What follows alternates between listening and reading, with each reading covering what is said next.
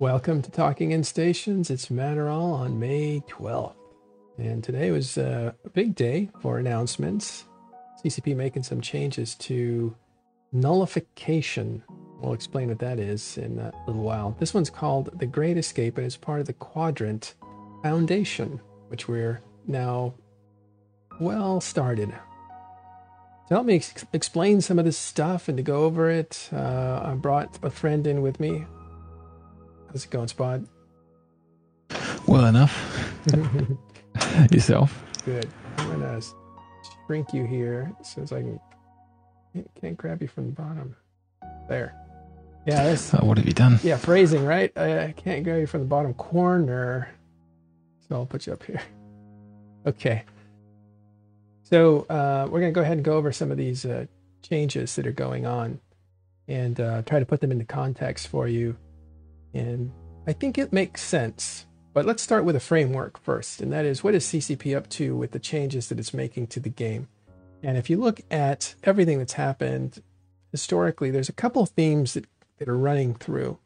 And one is CCP has progressed technologically to the point where they can touch some things that were always third rails for them. Like blackout, for instance. What happens if we shut off all of local, and there's just a huge number of different things, bumping the 1 minute timer or the 3 minute timer so that you don't get indefinitely bumped when you're being held up at a gate in order to be ganked. There's another thing that was just time honored, but there's more stuff like that CCP is looking at. So one theme, they're touching things that were controversial in the past. Two is they're rewarding active gameplay. I think we've seen a lot of the changes, like the ESS changes and the dynamic bounty system, and a slew of changes that reward you for being at the keys when you play. And I think if you just look at what was rewarded 4 or 5 years ago, 3 years ago, it was not intentionally, but mining and empire building and passive income generation and just scale and numbers and farming, basically, waiting for things to happen while you, once you triggered it, while you waited. And you've seen a lot of design go into NPCs and to create a living world with the idea that the AI, the artificial intelligence, could take over some of the labor of players that don't always undock. It took some of that territory. So the NPCs look and act like real players, and they're more vulnerable to real e-war, for instance, now, just like real players are. They weren't like that before. You couldn't really e-war them. So if you look at that development style, there's been Poshvan and I think a lot of missions and just some of the nerfs and buffs they've been handing out tend to reward active gameplay. And so here we are with those two themes. One is, let's take controversial and long-held areas that we couldn't touch because now we can technologically touch them, and let's reward active gameplay as opposed to passive gameplay to give people an opportunity to get out there and do stuff. And put those two things together, and what you have is the Great Escape. So, after all that, what's in this Great Escape? Let's go through it. All right, you look like a boxer ready to fight there, Spot. Do you know what the big takeaway is from here? I can read it if you want. Big takeaway. There's a couple of things, but basically they're completely changing how nullification and the ever-hated warp core stabilizers work. Like, just completely changing them. They're now... Oh, wait. Well, what are they're they? now active modules, man. What? Yeah, exactly. What are those things? What purpose do they serve? What is nullification? Well, nullification has always served a bit of a... loved by many but hated by many others, or just as many, purpose in that it stops you from getting caught in interdiction bubbles, which are those spooky bubbly things you see out in nullsec and wormholes, dropped by there's a certain classes of ships that can drop them, or they can be anchored as like sort of temporary structures of sorts, or even some ships actually emit one, but they're a very easy way to catch people and treat them unpleasantly, shall we say. Yeah. Well, nullification actually was not always in the game. I think it first appeared in around 2009 with T3s, T3 cruisers when they came in. And so funny, we lost your head. There you are. We're on the elevator. So they first appeared, I think, with a certain kind of choice that you had when you're outfitting a Tech 3 cruiser. And at the time, the Tech 3 cruiser was really ambitious. There was every Empire, so there's 4 of those, had their combination of powers that you could put together in your own way.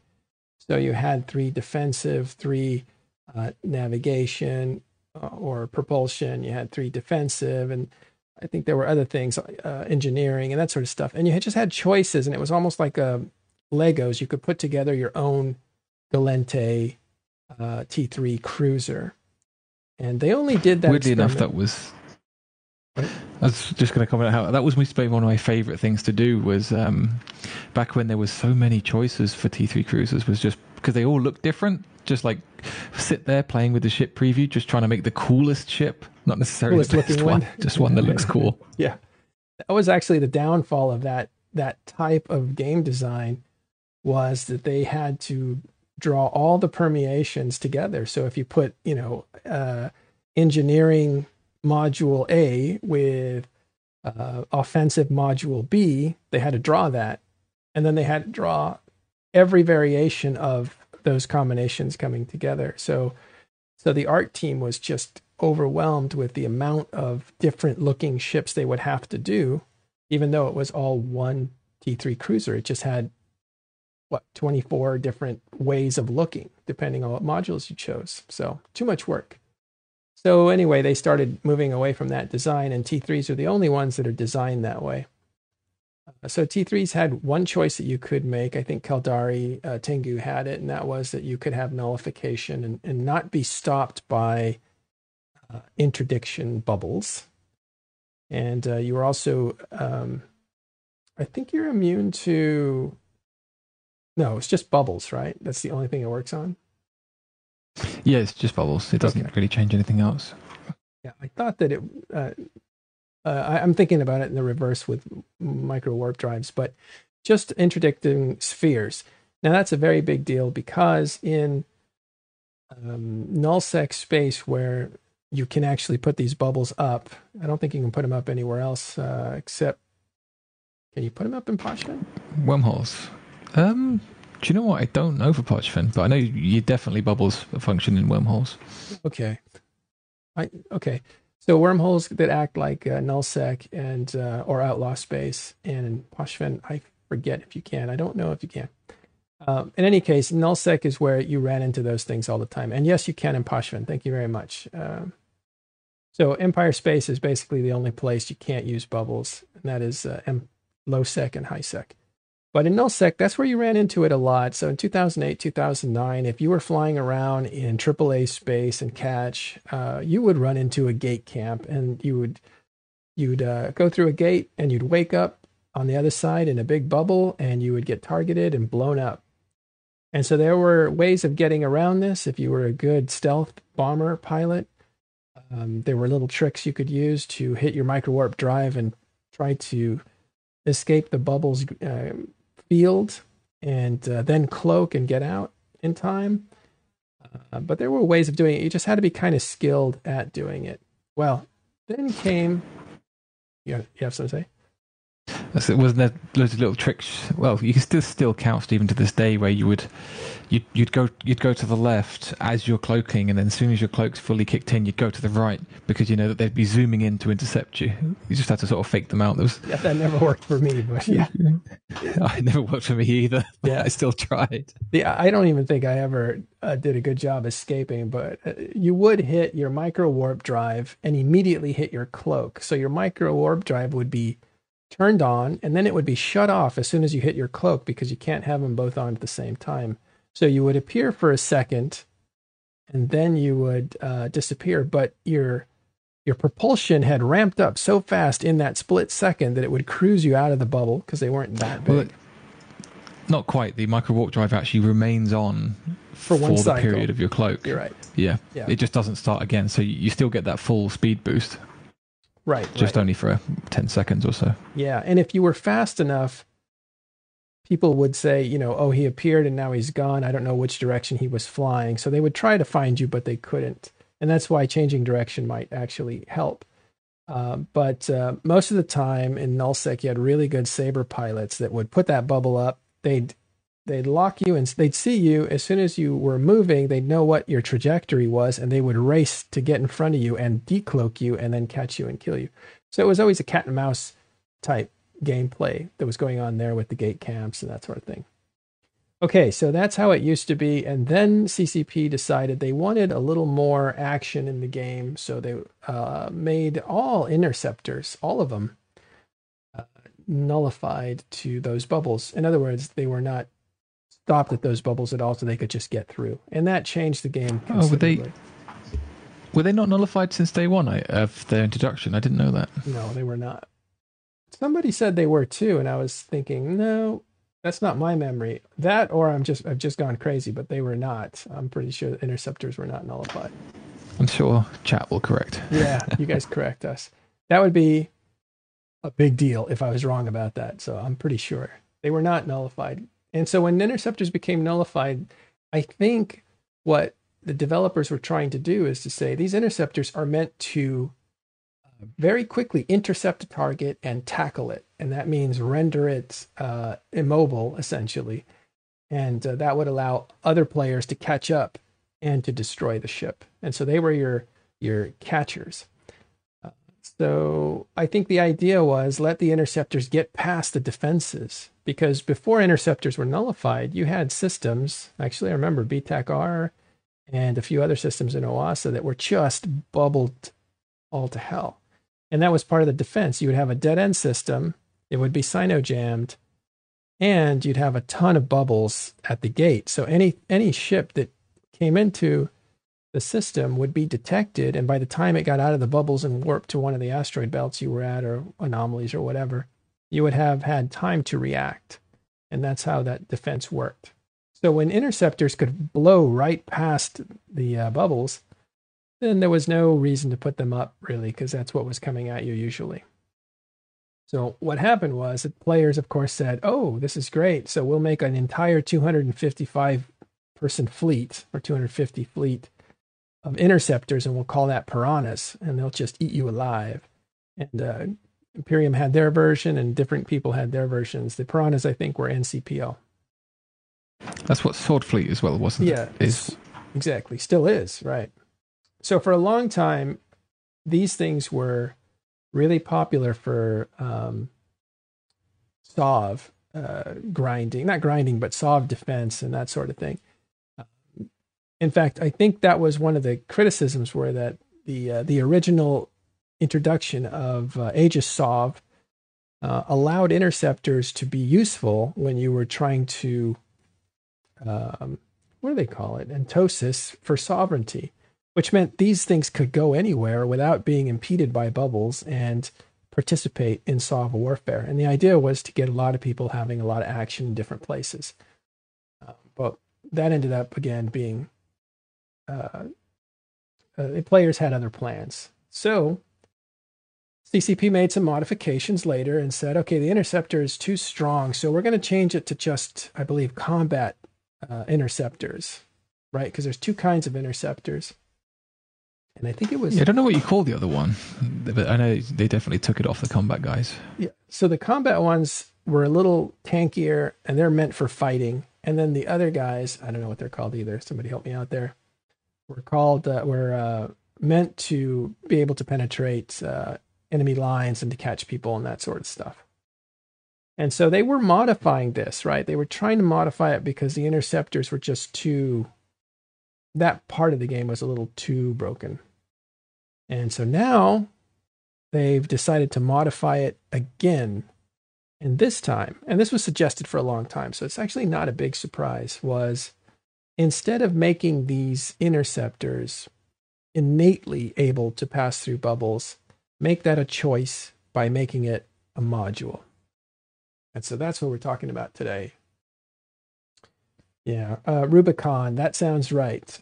Rubicon, the crossing of the Rubicon was when the theme of Rubicon expansion for EVE Online was that players were taking more and more power away from the empires. And that's when the interceptors, I think, were nullified or had nullification. So, okay, so they made it a module. Let's talk about those modules. First of all, the interceptor is no longer innately nullified, so it will get caught in a bubble.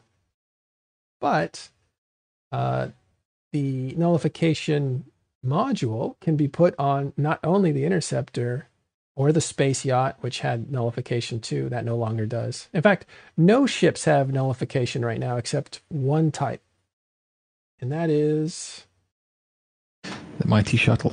The Mighty Shuttle, right.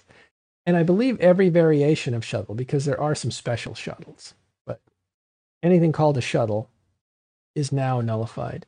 So let's talk about that first. If you wanted to go sightseeing and not get caught in a gate camp and get blown up or slowed down by a gate camp, you could still do that if you wanted to go sightseeing in a shuttle. If you wanted to get a pilot to a different system as quickly as possible without getting caught in a bubble and slowed down, you could still do that in a shuttle. Look out for smart bombing battleships at gates, though, because a shuttle cannot be defended, cannot be tanked. So it will blow up as soon as it runs into a giant ball of fire produced by battleships with smart bombs. So the shuttle still has nullification. Not still, it's getting nullification. That is new. But every other ship, everything from the T3 that it started it, to the luxury yachts, which were a specialty item that had nullification, to, of course, the interceptors, those all lose innate nullification. Okay, it's funny. Ashtarothi says, Leopard getting nullification is a big deal. We'll stop there for a comment by you, Spot. What do you want to say to that? The Leopard one's weird. The market for it is a bit of a joke right now. You know, people are speculating on that being the ultimate super duper null transport. But there's the still ever present problem that if you've ever flown a Leopard, you'll know is the moment you go through any gate anywhere in HiSec and there's a Thrasher on the other side, you can say goodbye to your Leopard. They're one of the most ganked ships around because they're so expensive and so squishy. Right. And it doesn't take a whole bunch of Taluses to kill them. It just needs a super inexpensive Thrasher. Yeah, so those probably aren't meant for market systems or any highly hunted system in HiSec. The reason I brought it up... otherwise they will work. Yeah, what's so special about that shuttle? So I actually don't know the story. I've always meant to look it up and never got around to it. The story of where the Leopard originally came from. But the real magic of the Leopard is it's got I believe it's the highest base warp speed of any ship in the game at 10 AU a second, which is absolutely ridiculously quick. Right. Maybe that's its maximum. Oh, I'm wrong. It's 20 apparently, which is... Yeah, it's so fast that even if you were to take a traditionally very quick warping ship like an interceptor and put a half decent fit that's designed to make it go faster on it, you're still struggling to even get close. It's insanely quick. Yeah. So if you guys are asking here, affect the nullification subsystem of the T3Cs, the answer is yes, if that's a question. There is nothing nullified anymore except the shuttle. But you have now, so that's the shuttle that we've dealt with.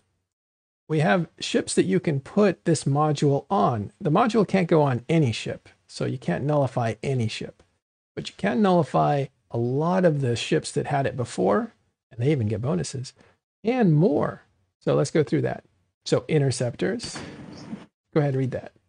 I was going to say there's a bit of a confusion as well because beyond this list that we've got up on the screen that we'll go through in a second, there are extra ships appearing on the test server, and it's a big confusion whether that's intentional or it's did they intentionally miss them off the list here, or are they not actually supposed to have that ability? Right. Okay. So let's assume the test center is not official and that this list here is. So interceptors, and it doesn't make a distinction. So combat interceptors can use this nullification module. So that's actually a bonus for people who had Tyrannuses. And you remember how the Ares became more expensive than the Tyrannus on the Gallente side of interceptordom? That was a big deal. So your Tyrannus can use this module. So blockade runners, which now blockade runners, they're the cloaky haulers that are T2. And nobody can scan them down as far as their contents of their ship. So that's their special power. But now they can use also a nullification, which makes them pretty powerful. And that goes along with their big brother, the deep space transport, which always. I don't remember who said it. Yeah. There's an interesting comment of how Blockade Runner always kind of struggled to live up to its name because what is a bunch of bubbles on a gate if not a blockade? And it wasn't really capable of getting through it. Now it can. That's a very good point. It's not like ships like align themselves in front of you to block your way, right? That's not how it works in this game. So yeah.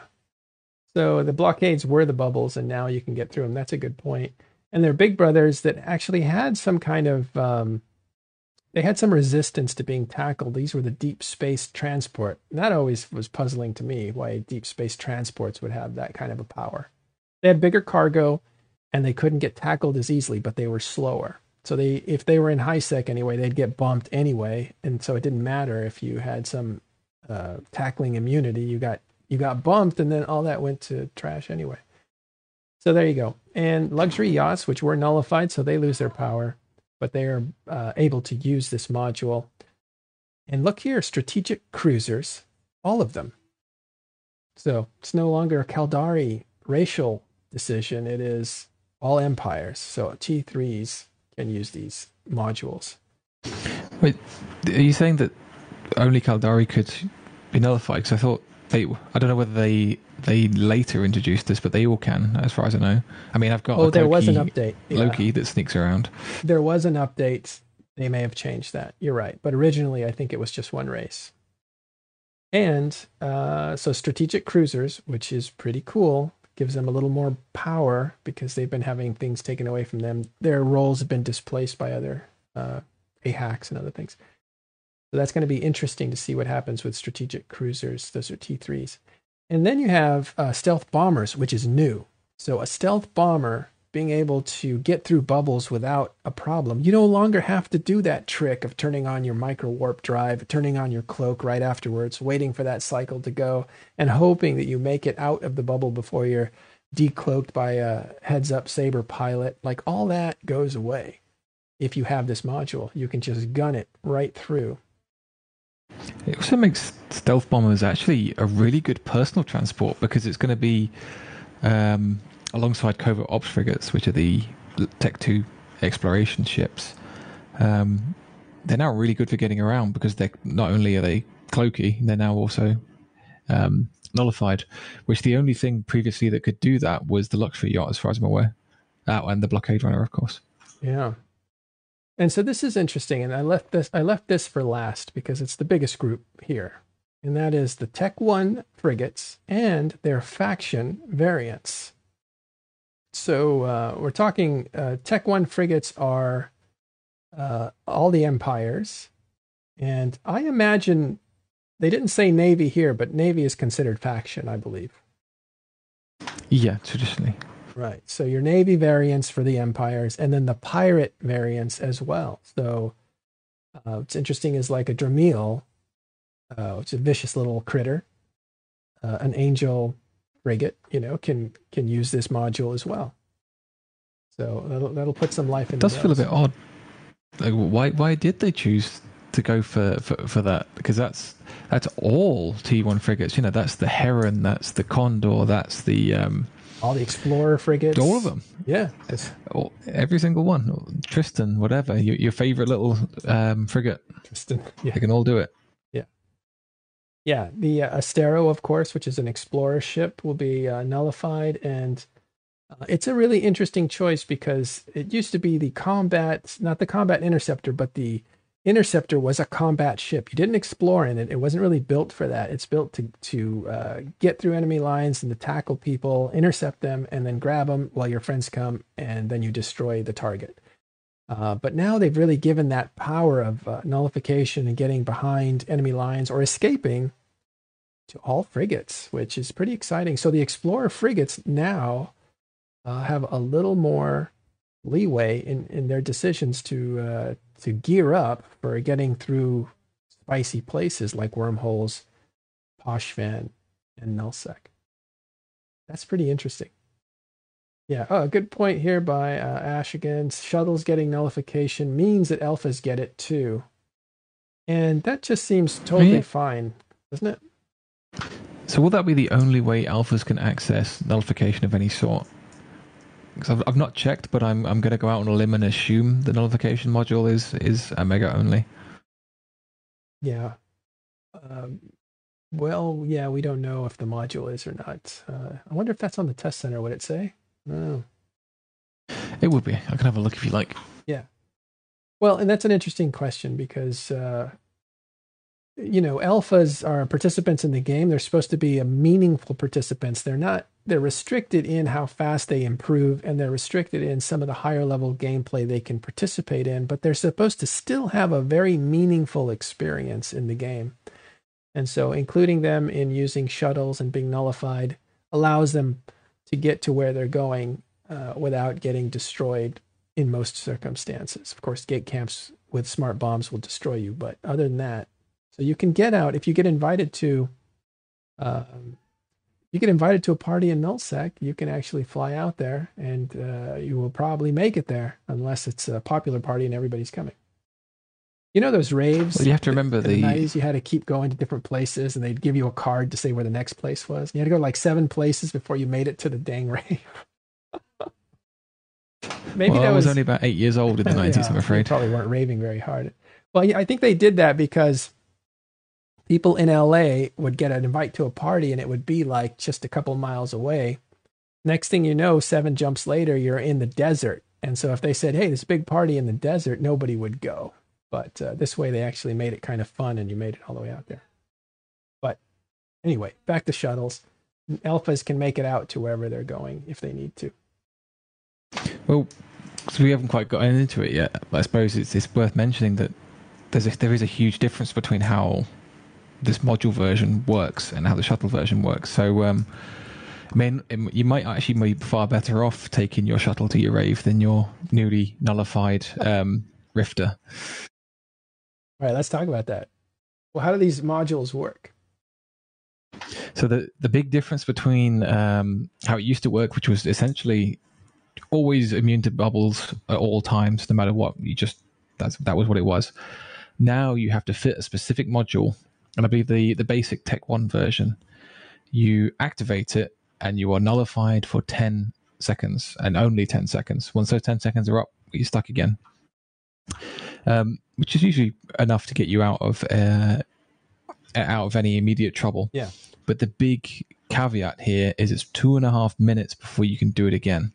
So if you can sneak through the first gate and you get to the second gate and there's a bubble again, you might be screwed. Yeah. I think the idea is you can travel with these modules, but you can't travel too fast. So you can't rip right through an area without having some risk involved. But the idea is if you wanted to be super safe, like you were carrying a blueprint or something, you would go through a gate, you'd trigger it in case there was a bubble there, if you saw a bubble, I suppose. And then you would get out of it. It's like a get out of jail free card, but you can't use it again for 75 seconds, I think, even if you're in the fastest ships. Because there's some bonuses here that adjust your time. But so you wouldn't go to the next gate because there might be a bubble there. So you would go to some celestial or safe bookmark that you made earlier, and you would hang out for a bit, and then you would go to the next gate and you would rinse and repeat, always using it on the other side of the gate. Some people might use it coming into a gate where there already is a bubble, but then you won't be able to use it on the other side because you only have 60 seconds of cloak once you go through a gate. And again, the minimum here is 75 seconds. So As we can see here, the mostly the ships that previously had nullification do get an advantage to this module in that the 2.5 minutes is actually cut down to 1.25. So that in that case, if you're using your full 60 seconds of grace period on your gate cloak, you actually might still be able to burn through pretty quickly in these ships. Not 100% as it was, but pretty close. Yeah, let's see if I can highlight some stuff here. Okay, so a couple things here. Interceptors. All right, that almost worked. I should turn this right. Yeah, oh, yachts. I'm probably not going to use this here. This is too hard because I have the tablet turned all awkward to fit it. That's what I wanted to point to, and that is what I want to. So those are the bonuses for the ships that used to have it innately, right? The luxury yachts and interceptors. They don't say T3 here. Oh yeah, they mentioned the propulsion system. Yeah, which is a bit odd because that's going to make that propulsion system kind of a far more questionable choice. Whereas before you needed it if you wanted to nullification, but now you can opt out of it because it only gives you this bonus. And if you're not in a rush, shall we say, like if you're flying with a cloak fitted as well, you can just go off and warp to a celestial and cloak up for 2 minutes until it's all clear and then keep going. I think that people were talking about this points to a revamp for T3s because probably they just lost a module. Maybe. We can hope. Yeah. All right, here is the compact interdict. So compact, you can see some of these things. The key words for these are always right here. Compact, restrained, and if I scroll down, you'll see other ones that have the descriptions that are common to all objects, pretty much. And there's new. That's a new module, the nullification 2 module. So now they have a Tech 2. Well, the whole range of the interdiction nullifiers is new. Well, why do they call that new? If I don't know. CCP likes to put numbers and words on things. Yeah, well, I guess yeah. Okay, so that brings us to warp core stabilizers. So that's a nullification part of it. Now there's a second part of that, and that is warp core stabilizers. What were those? What was the purpose and common use of those? So this requires some basic maths in that what they used to do was add 1 point to what is known as your warp core strength per each. They had some downsides, like they made it harder for you to lock onto targets. But their main function was this extra point to warp core stability. The intention there being when somebody tackles you, they take away some of your warp core stability points. The idea that being that once you get below 0, you can't warp anymore. So it was essentially a preemptive resistance against somebody trying to tackle you. You were still tackleable, but people had to, put more disruptor modules on than they might expect if you were carrying a rack of warp core stabilizers in the past. Yeah. So, this took me a while to figure out, but let's talk about how people tackle you and points and all those sorts of things. Let's just describe the very basics for some people who are new to this whole tackling game. I'll start just with this example. In a game, like in other games, let me set myself up with a question that I can answer. In other games, you would target a ship, and instead of just shooting them and damaging them, you would say, I want to target a system and bring that down. So I'll target their shields, or I'll target their armor, or I'll target their propulsion. I'm talking about like a long time ago. So you would target their propulsion and you would knock out their propulsion, and then you could become a pirate and say, I'm going to board your ship, and take your cargo. In Eve, you can't do that. If you shoot your guns, you're damaging their shield, then their armor, then their hull, in that order every single time. So in order for you to disable a ship, there's I don't know what you would call it. We call it a point system, I guess. It's warp. Yeah, they call it warp core strength. So take it from there. So the way the warp core strength works, it actually starts from 0. So at your basic ship, apart from a few certain ships that have a sort of intrinsic buff to it, such as the Deep Space Transport that we mentioned earlier, and the Venture, I think, and a few others, you start off with 0 points, and as long as you have 0 or more points of warp strength, you can warp. Having more than 0 doesn't really give you any benefit. You can have 1,000,000 points to warp strength, and it's still exactly the same as normal. The value of these modules was that they would add per each 1 extra point to your warp strength. And I say, why would you want that? Because when the bad guy comes along and wants you to stop you getting away, he will pop on his warp disruptor, which will give you, which will take away 1 of your points. So in the case where you haven't got any modules and you've got 0 points, you're now at -1. Now you can't move. But if you're bringing a warp core stabilizer, you had 1 bonus point. He's taken away your bonus point. You're now down to 0. You should still be okay. You still get away.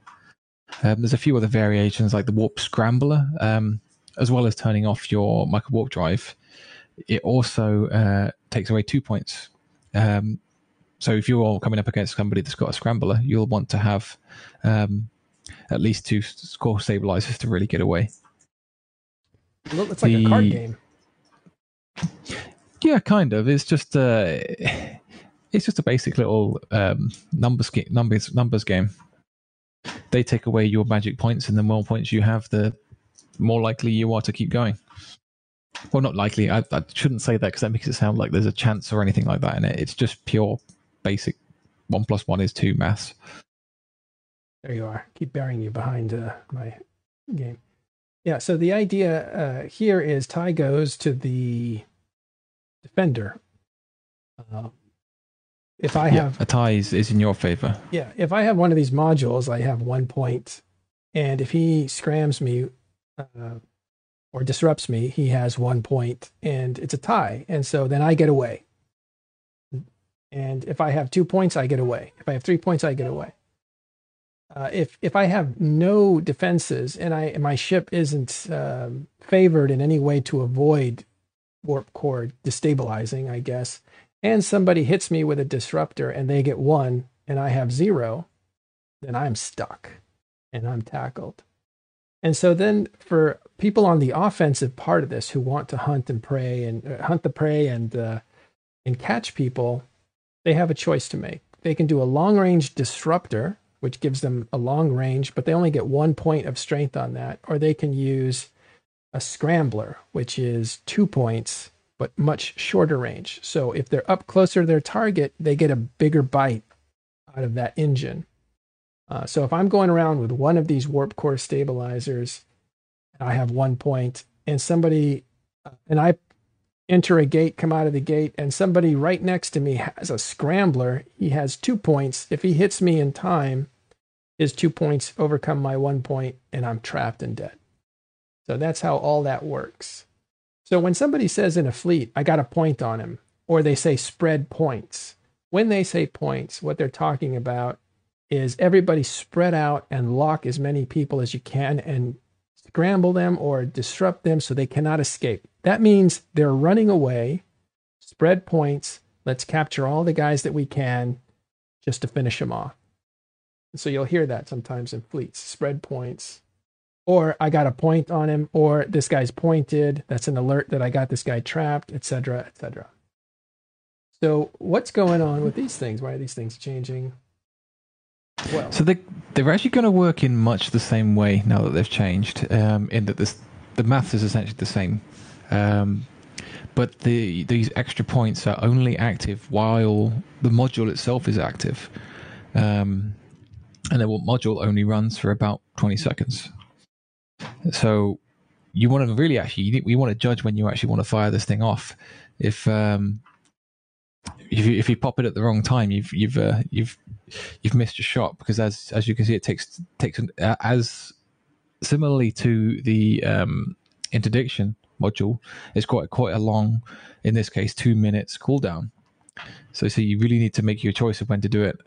And then the other side of the change is the original ones were simply worth 1 point of core strength, regardless of which variant it was.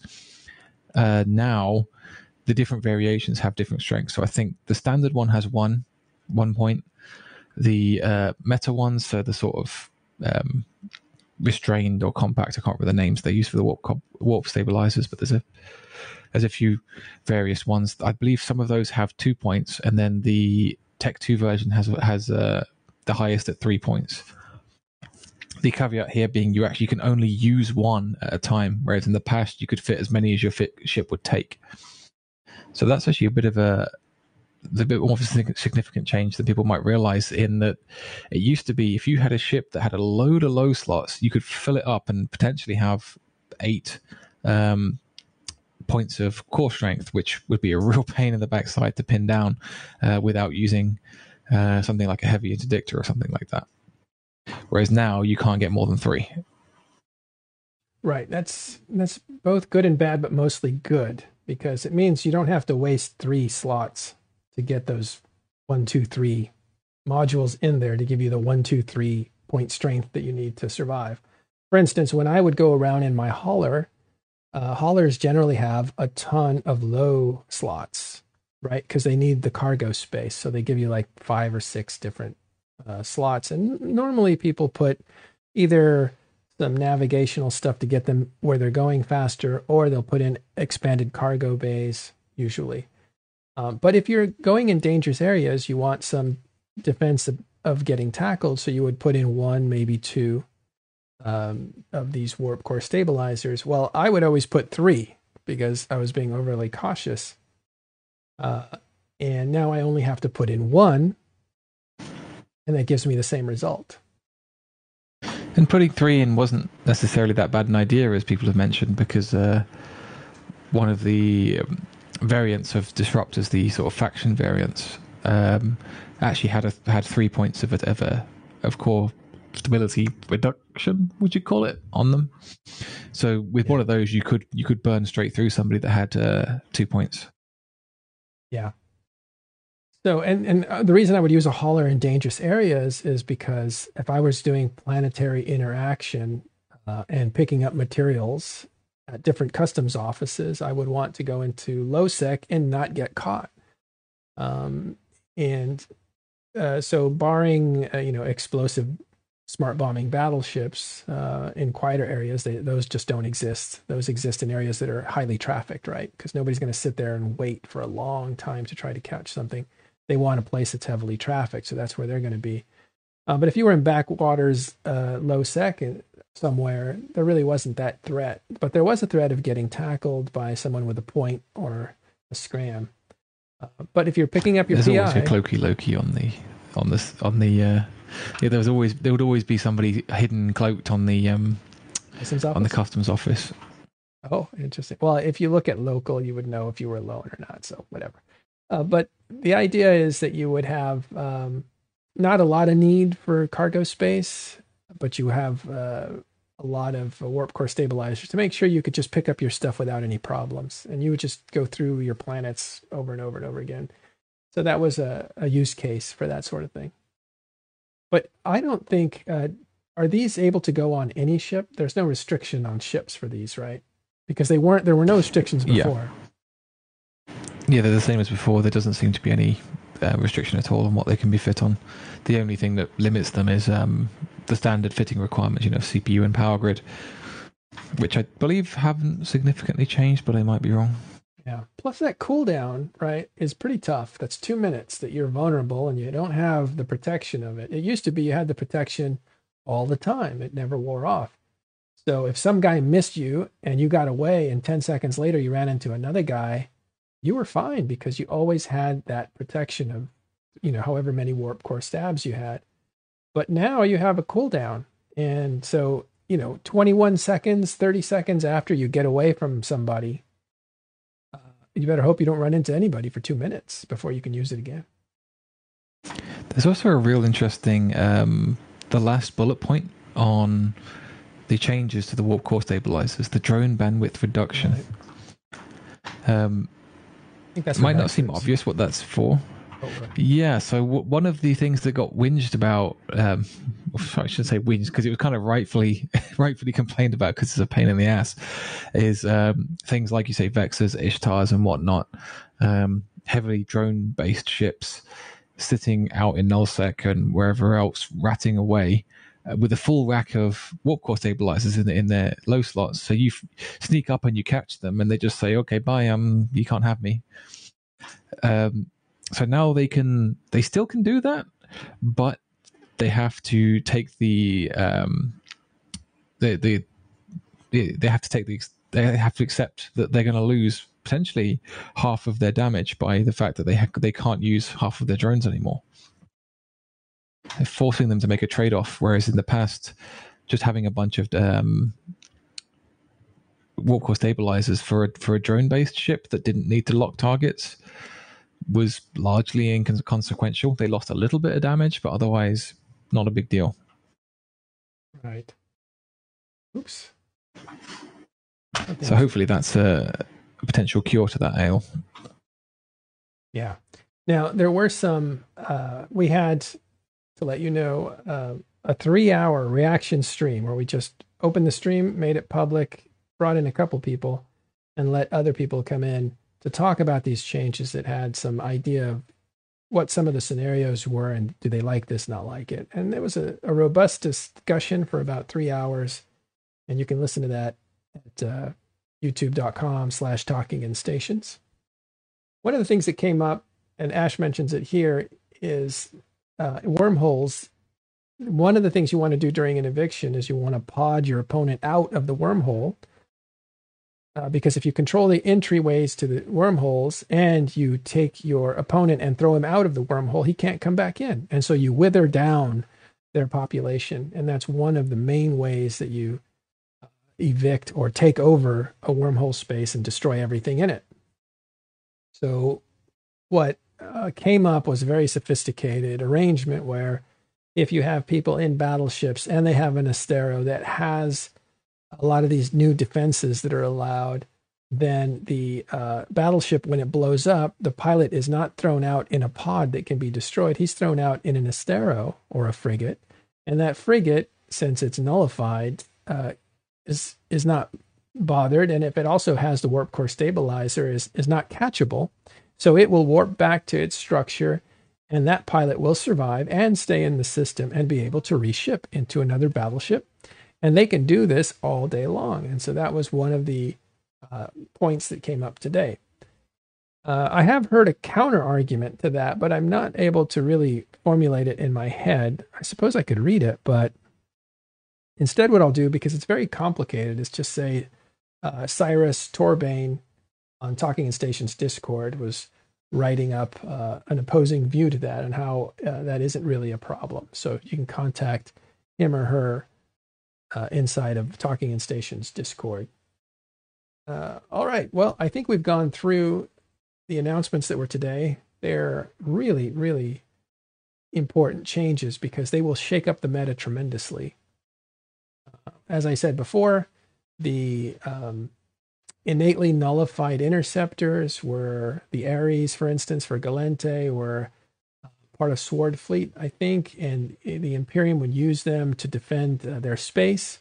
It was interesting that a counter to that was the new Edencom ships, as Horde brought a bunch of them, and those things would discharge electricity and it would blow up in a certain area. So 7 ships in a certain area would get destroyed.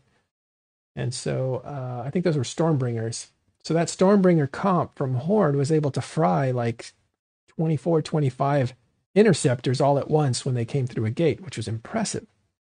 But there's a lot of ways that can go wrong. So that whole concept, the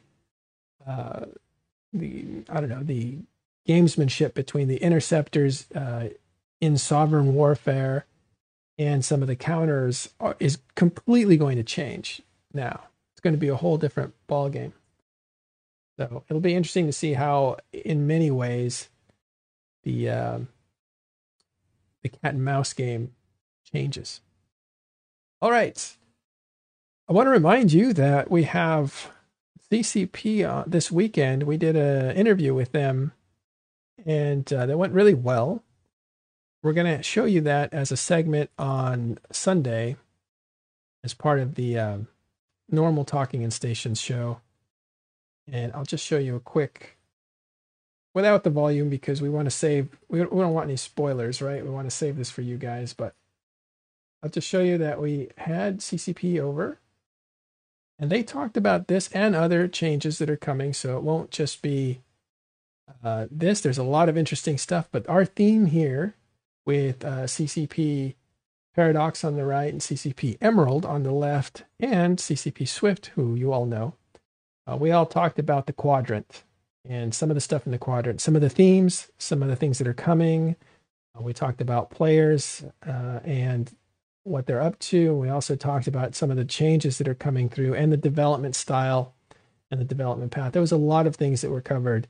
So this is going to be a very interesting show. You should check it out on Sunday on Talking in Stations weekend. I do feel like a little tease there, but we have to hold it because there's information there like this that's timely, and we want to let CCP make all their announcements. Should we have a quick chat about the incoming new gates, or do you want to put an end to it here? Yeah, actually, let's talk about those. Yeah, I think how much information do we have? Because we only have like 5 minutes. Should we save it? Well, we know what the gates are. Go ahead. Hold on, I said that, but I haven't got it in front of me. Let me just I have it. I have it. Okay, the first one we'll start with Citadel is. Let me actually turn on the game here. 1 second. I've got the list of new gates. I can't speak words. The new gates on my telephone in front of me. I got it. Although give me a list. So there's the caveat of these gates seem to be tied to an event, and we don't know. So essentially, it seems like there's going to be kind of a resource wars style event where you've got to go to these sites, help mine some special ore, and help shoot the bad guys that are killing the special miners to help build these gates.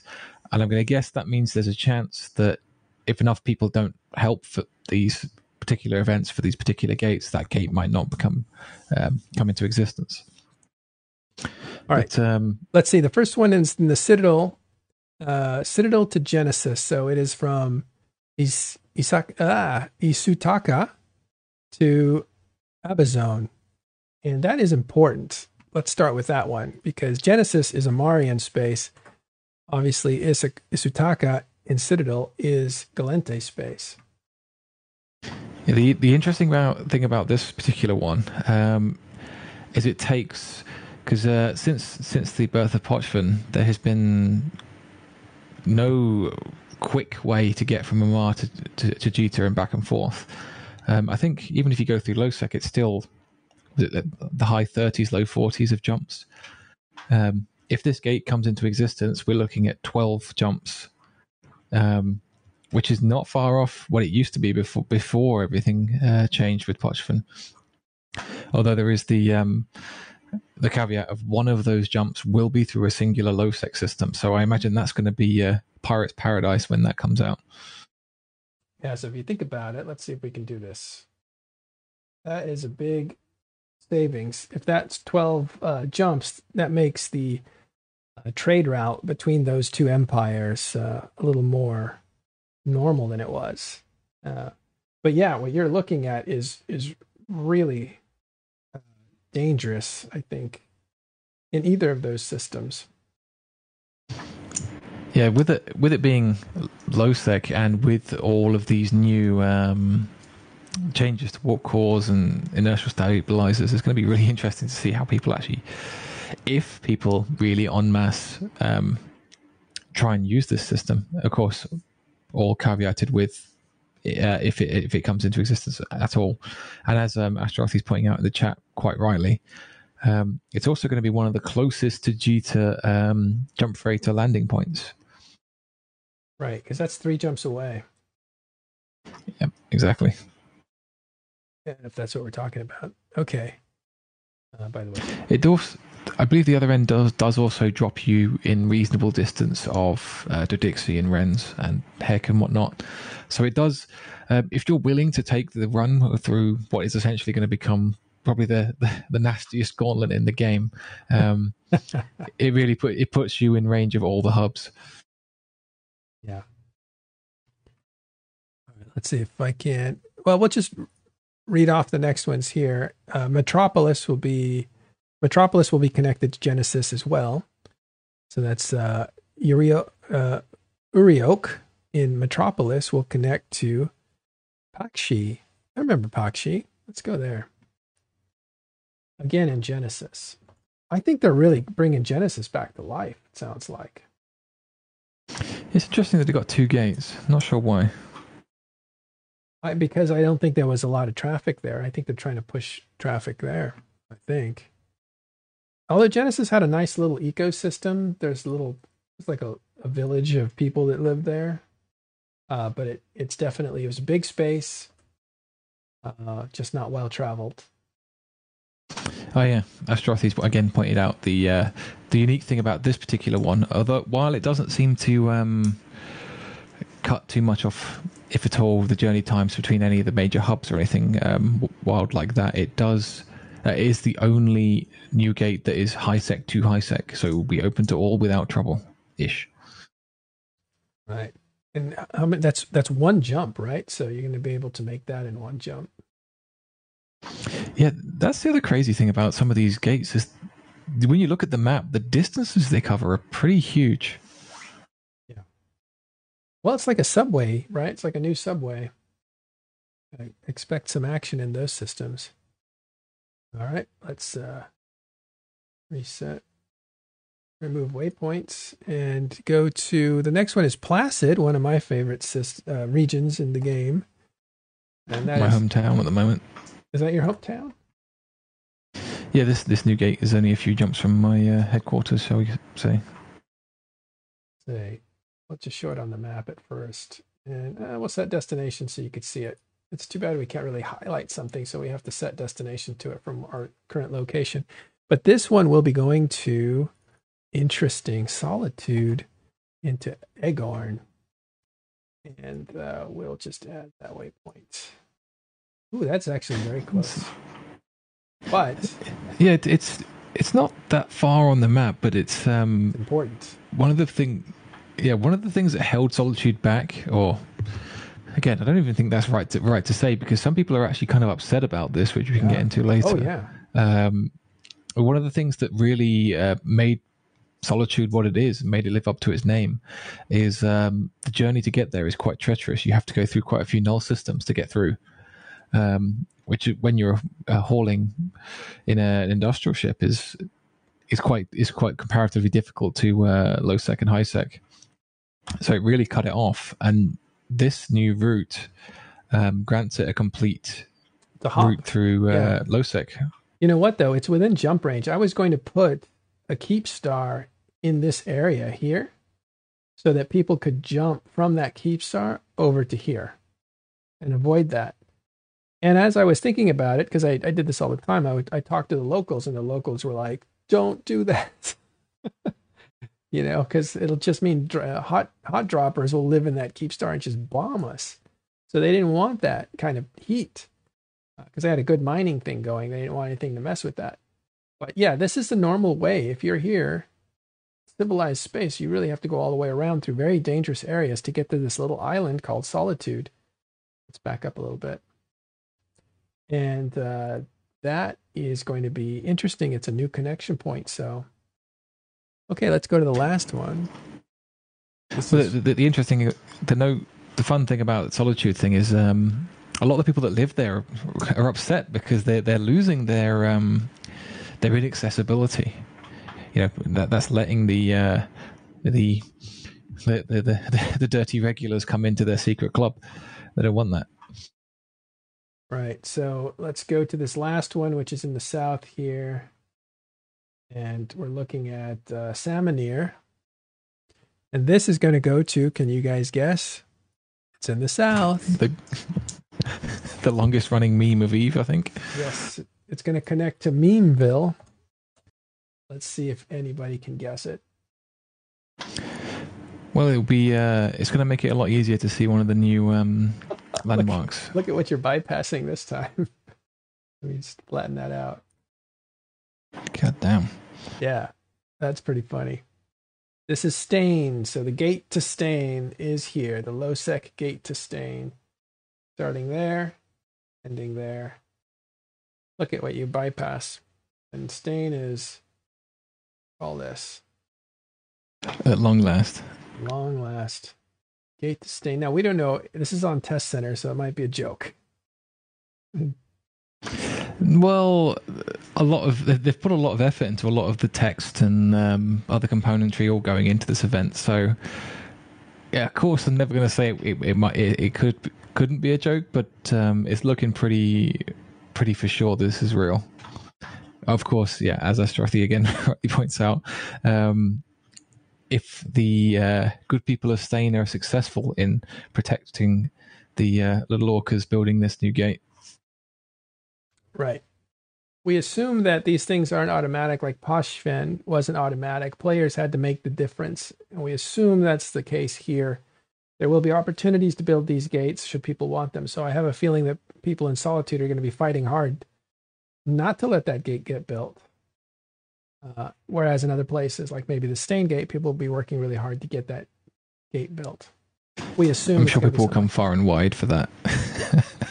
We assume that's how it's going to happen, but we don't know.